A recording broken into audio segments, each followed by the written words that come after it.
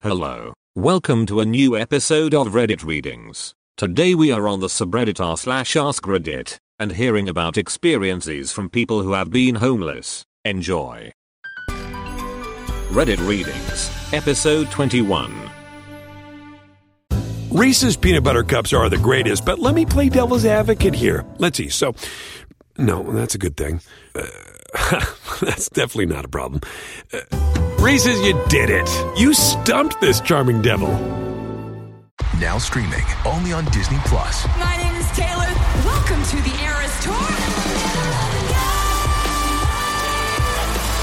Experience Taylor Swift's record-breaking Eras Tour.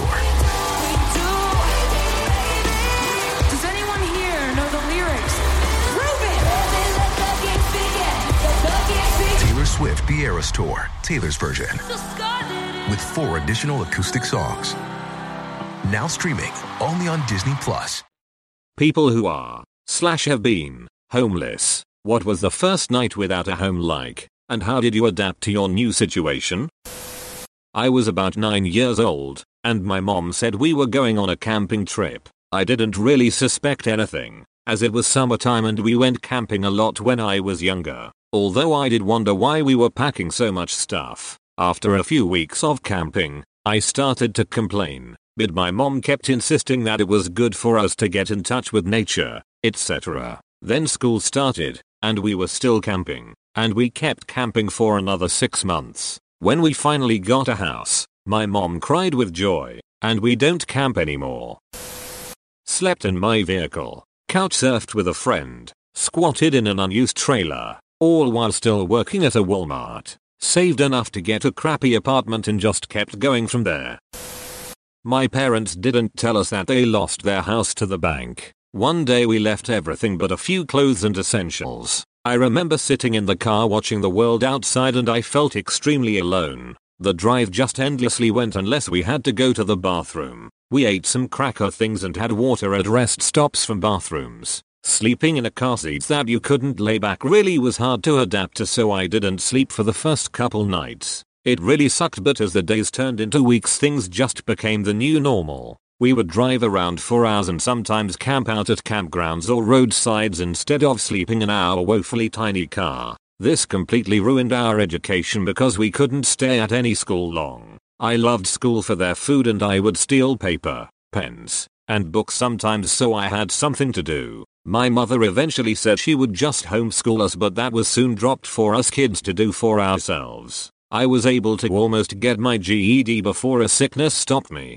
but some of my younger siblings only have an education from 3rd or 4th grade. When it was winter I remember having to take showers from those hand pumps at the campground. The water was so cold it would instantly burn and numb up anything it touched. We also didn't have winter clothes, so most of us would wrap up in our old blankets and layers of clothes. We rarely had any food and I resorted to eating some of my clothes, paper, grass, or tiny pieces of my own skin to try to not feel hungry. Once we had to eat pancakes as our main food for months. I cannot eat pancakes anymore because the very smell of them makes me sick now. Other food we got was ramen, and rarely a hot dog. I'm not sure how my parents managed to get the food or have money even if it was very little. Maybe from a food pantry. Cooking food on the fire wasn't that hard to do and I learned how to make a fire and gather what a fire needs. If we got sick we never went to a doctor. Just had to hope it got better. We were on and off homeless until I was in my late teens when my grandmother bought my parents a house for us all to live in. It still feels so strange to actually have a home and even food. I still have a hard time knowing a lot of social norms because of the isolation from homelessness. You just do what you can to survive. I still resent my parents for avoiding any help from the government or going to any homeless shelters. They lost our house because of stupid spending and going into bankruptcy. Their habits never changed. We would get a place to live for maybe a year or 2 then lose it because my parents were terrible at managing money. I didn't really realize what was going on. I was about 6-7 at the time. Dad said we were going to go for a drive and to pack my backpack with all the clothes I could fit and one toy. Mom was just crying. Me and my brother sat in the back seat. He was a little older and was holding our Sega Genesis and looking scared. We drove for a little while. It was already getting dark. and we parked in front of a Walmart and Dad said he had to rest for a while. Was the first of many nights we slept in the car. I remember one of my parents was always awake, with their hand in their coat pocket. Looking back, it was obvious they had a gun for protection, sleeping in shifts. I packed 3 bags, one with clothes, blankets, and a pillow, one with food, and one with books. I couch surfed for a little bit, a week or 2 with each of my friends, slept in my car while I had it. I used other people's kitchens to cook stolen food and ate food that 7-Eleven threw away. Every morning at about 6 a.m., night shift would throw out all the food that sat too long. I would wait for the clerk to go back inside, and then fish the bag out of the dumpster. Slept outdoors in some parks after the car got towed and I used up my friend's goodwill. Got really good at 5-10 minutes wash-ups in public bathrooms with hand soap, teeth, armpits, underboobs, and butt. Let me tell you how nasty hand soap tasted. Would occasionally wash my underwear with hand soap real quick too, and dry it with the hand dryers. I would generally use 2 24-hour McDonald's at about 4 a.m. so no one would walk in on me. What I would do is I would panhandle outside of a subway station for enough money for a crack rock, an egg of heroin, a needle, and a sandwich and tea. If you wear semi-professional clothes and say, OMG, my purse got stolen, does anyone have any spare change? You get more money that way. I would then go to the first McDonald's, order the sandwich and say I had to use the bathroom. Then I would do a wash up, grab the sandwich, and eat it on the way to the next McDonald's. At the second McDonald's, I would order a tea and ask for lemon juice, pocket the juice and ask to use the restroom. In the restroom I would use the juice to break down the crack, mix it with the heroin, and shoot up. Then, sadly, I would usually actually use the bathroom in a park or something. Did this for years until I accidentally got pregnant. I would be goddamned if I screwed my kid up by being a junkie. So I cold turkeyed everything. I own a house now and will be 14 years clean on November 18th. I was homeless for a couple of months a year or 2 ago. I had a car and a low paying job so I lived in the woods in a tent for a bit. The first night was miserable. I ended up sleeping really uncomfortably in the passenger seat of my car and it was a really cold night. After that I got a tent and slept on an old climbing pad I had. The first night was hell, but the next several weeks were actually not so bad. I had a spot in the woods where I was well hidden and would cook over a fire. I really didn't have it that bad but it gave me quite a bit of sympathy for people who really do end up on the streets in a much more desperate situation. Shit is not easy. I was kicked out by my mother at 16 and spent 2 months homeless before the local authority placed me in foster care. I think what hit me first was how my own mother could make one of her own children homeless. I felt like the least favorite of her children. It all came out of nowhere. I racked my brain for years after, trying to think of what I might have done in particular. Also the crippling loneliness you feel when you are trying to get hold of people to ask for a place to sleep for the night. I could not feel more alone in the world when someone would either not answer my message or tell me they were busy. I'm pretty sure I camped out in the park that night. Didn't sleep at all. I remember being really hungry and acting weird because of the low blood sugar, almost delirious. This was when I made a futile attempt to run away from an abusive home with no money. I ended up going back because of that. I was 13 when my parents kicked me out and told me they no longer wanted anything to do with me. I was terrified to visit a shelter, because I'd known some foster kids and the whole system scared me. Plus I wanted to continue going to the same school, and didn't want to lose my friends too. The scariest part at that age was really finding out what I was hoping to eat. There had been a dilapidated trailer just minutes down the road from my dad's place so I stayed in that. I don't think it all really hit me until I had to choose one night between food and blankets, because the temperature was expected to drop down to the mid-30s, and I had only had one somewhat thin blanket at that point. The next day, I put on my best attire which was nothing impressive and asked for a job at Long John Silver's. I lied and told them I was 15, and I worked 5 days a week rushing over after school. I ate more unhealthy than I had since to save money for some form of shelter, which came in the form of a '91 Toyota Camry that I purchased out of the thrifty nickel for $300. I loved that clunker, plus heating myself was much easier. From there it was mostly uphill. Found an older lady willing to rent me her garage without any sort of credit check. Took a couch off the side of the road to sleep on. I even had internet in there where I mostly read scary stories all night. I wish video streaming services were really a thing back then, and I just kinda learned to roll with the punches. My childhood wasn't normal. It was downright terrifying a good chunk of the time, but it is what made me who I am today. Reese's peanut butter cups are the greatest, but let me play devil's advocate here. Let's see. So, no, that's a good thing. That's definitely not a problem. Reese's, you did it. You stumped this charming devil.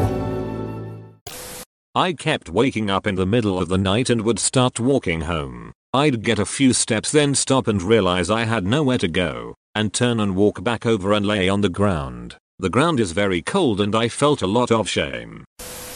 I wasn't homeless to the extreme that some other guys I got to know who camped in the woods outside of town were, but I did a spell at a mission in town for a summer. The first night was pretty rough. I had been living with some friends after losing my place, but life caused them all to go separate ways, so one drove me to the mission and pretty much was like, "Okay, bye." The mission was your typical ultra-conservative Christian ranch shelter. The owners were hyper-aggressively masculine, to the point where they demanded your respect even while driving around in their brand new sports cars and treating you like dirt. The guys living there were a mix of ex-cons and drug addicts, but there were also some older gentlemen who were there simply because they were old and the government assistance wasn't enough. You have to adopt new ways of thinking amidst the less reputable side of that crowd. Learn how to keep people from stealing your stuff. Learn how to talk to people who are drugged senseless so they don't start beef with you. I pretty much spent that summer walking around town from dawn to dusk looking for a job.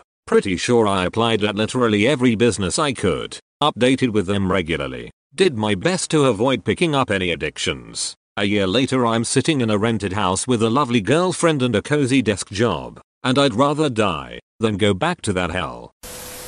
First night my wife and I landed up sleeping outside. We slept in a local park that I knew. We had come down from the countryside with a few rands, enough for one meal maybe, and had hoped to stay with a friend. He was unable to give us a place to stay, so we had to sleep outside. After the insecurity of that first night, I told my wife that we have to find a safer place to sleep, so we climbed up the slopes of Table Mountain, about a 1-hour walk, and found quite a obscured spot amongst some bushes and trees. We cleared it out of sticks and rocks, made it a bit habitable and then went back to the city looking for work. We'd spend the day going from one place to the next looking for work, until it started growing dark. Then we'd head up the mountain to our little spot for the night. Did that daily for a month until we were able to secure a small shack room in the townships, where we stayed for another few months until I get a job offer. Was my wife's temp waitering jobs that kept us fed whilst I was looking for work.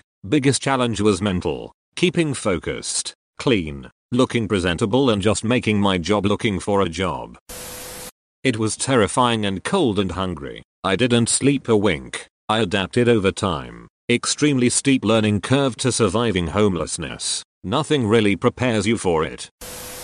I lived at school until I dropped out, due to a bunch of personal reasons piling up. My mom was mad that I dropped out, and wouldn't even talk to me the first few days after, and my relationship with my father is complicated / non-existent. I took the train to my hometown, even though I didn't know what I would do or where I would go when I got there. I ended up staying the first night in my brother's room, not quite an apartment, just the one room with a kitchen and bathroom he shares with like 5 other people. After that, I posted to social media that I was in this unfortunate situation, and a friend I had lost touch with despite once being very close offered that I could stay with him and his fiancée until I got a place of my own. I never actually had to sleep outside, and I found an apartment after about 1 month, so all in all I was pretty lucky with how it turned out. Oh, and my mom and I are cool now, and my dad and I are also trying to rebuild our relationship after he finally divorced his no longer new wife. I've always referred to her as his new wife even though it's been over a decade.